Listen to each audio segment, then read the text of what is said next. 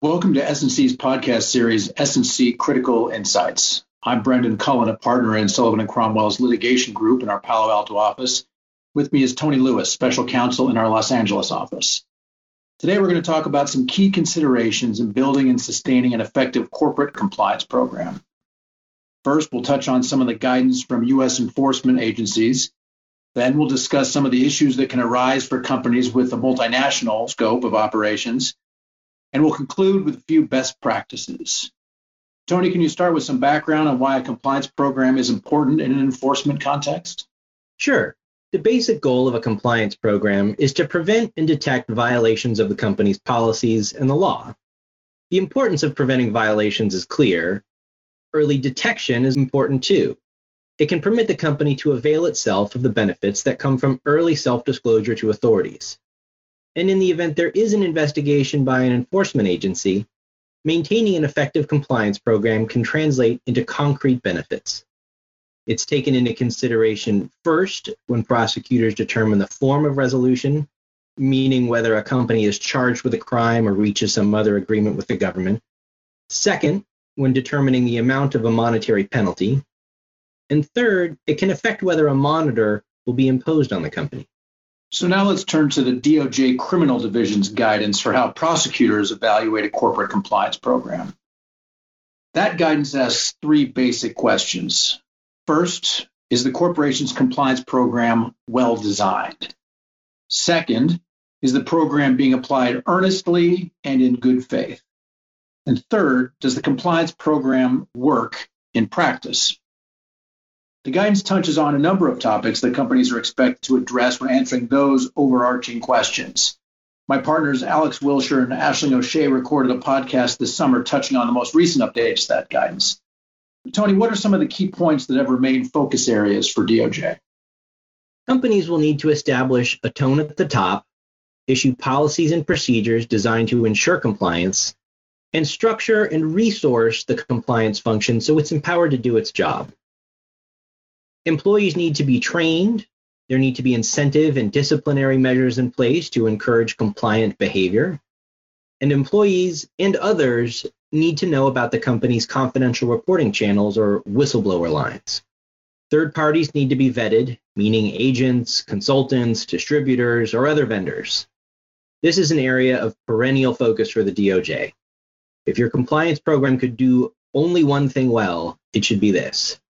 M&A is a context where companies can unwittingly inherit substantial compliance risk.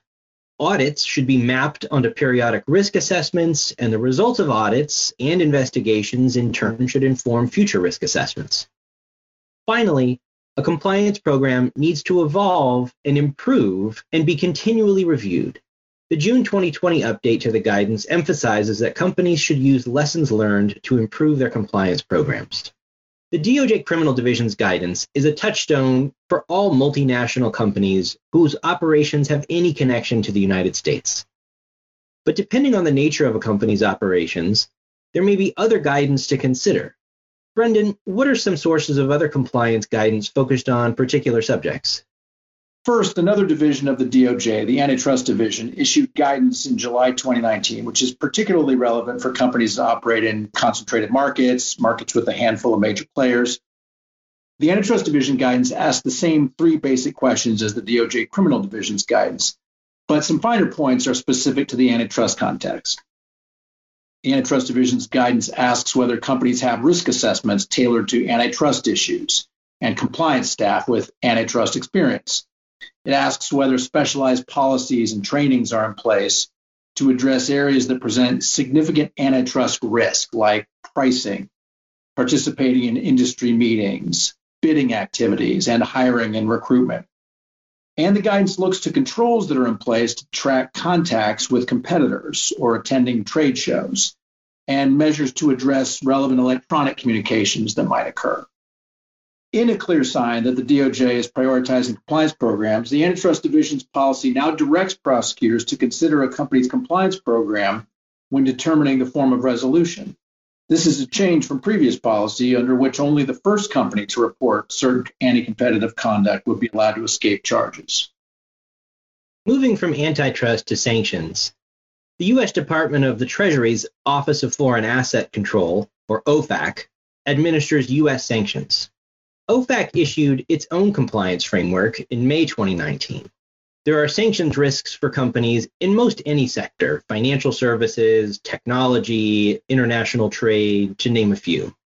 OFAC's framework calls for 5 essential components of a compliance program: management commitment, risk assessment, internal controls, testing and auditing, and training.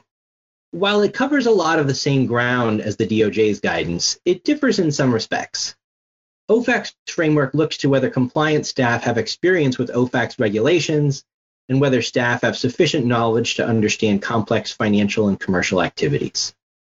And because sanctions compliance often relies on screening a company's transactions, payments, customers, and other counterparties against OFAC's lists of sanctions persons and entities, its framework emphasizes using effective technology and ensuring it continues to operate properly.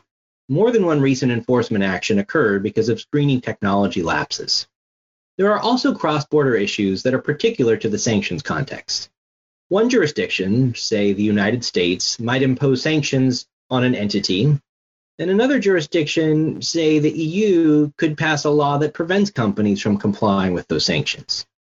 These so-called blocking statutes can present difficult legal questions and often require experienced counsel in both jurisdictions to navigate. A compliance program should have processes in place to detect when these conflicts arise. Sanctions compliance can also present challenges in the cross-border M&A context. Aside from conflicting legal obligations that may exist between the acquirers and the target's jurisdictions, issues can arise where the target is in or close to high-risk sanctions regions and may not be sensitized to sanctions issues in the same way that the acquirer is. While we are talking about cross-border issues, Brendan, what are some other issues that arise for companies with multinational operations? So far, Tony, you and I have discussed just some of the compliance frameworks by some U.S. enforcement authorities. Other non-U.S. authorities' guidance may cover much of the same ground, or it may diverge. As just one example, when a company prepares to commence an internal investigation into a compliance issue, it will need to decide how it should approach its employees. The U.S. DOJ generally expects that companies will insist upon cooperation from their employees in things like access to documents or agreeing to be interviewed by investigators. But other countries may have other legal protections in place to protect employees' rights against these very sorts of things. Companies also can't just look at purely legal considerations when implementing a compliance program in different locations. Compliance materials need to be translated and, just as importantly, tuned to a local audience, recognizing that cultural factors can play a substantial role. Take, for example, establishing effective confidential reporting structures. Whistleblower procedure is an area where local attitudes can affect both the whistleblower and the behavior of the persons receiving a whistleblower report. There are also different requirements that apply to whistleblowers in different jurisdictions. Marrying this cultural reality to the various legal requirements can be challenging for multinational companies. So, Tony, with all this in mind, what are some best practices that companies can have in mind as they sustain their compliance programs? First, companies should document their compliance programs as well as any changes to their compliance program and the reasons for them. Prosecutors consider whether a program is effective both at the time of the misconduct and at the time a resolution is reached. So proving how effective a compliance program was in the past is important, but can be difficult. Showing why and when a program was improved can be very challenging without a system to record those details. Similarly, keeping a record of the program's successes in preventing misconduct and crediting the judgments of compliance personnel and business decisions also helps demonstrate the company's commitment to compliance. Second, get local input and buy-in. It's often beneficial to give local stakeholders, including local managers and employees, a voice in the crafting of a compliance program for their region.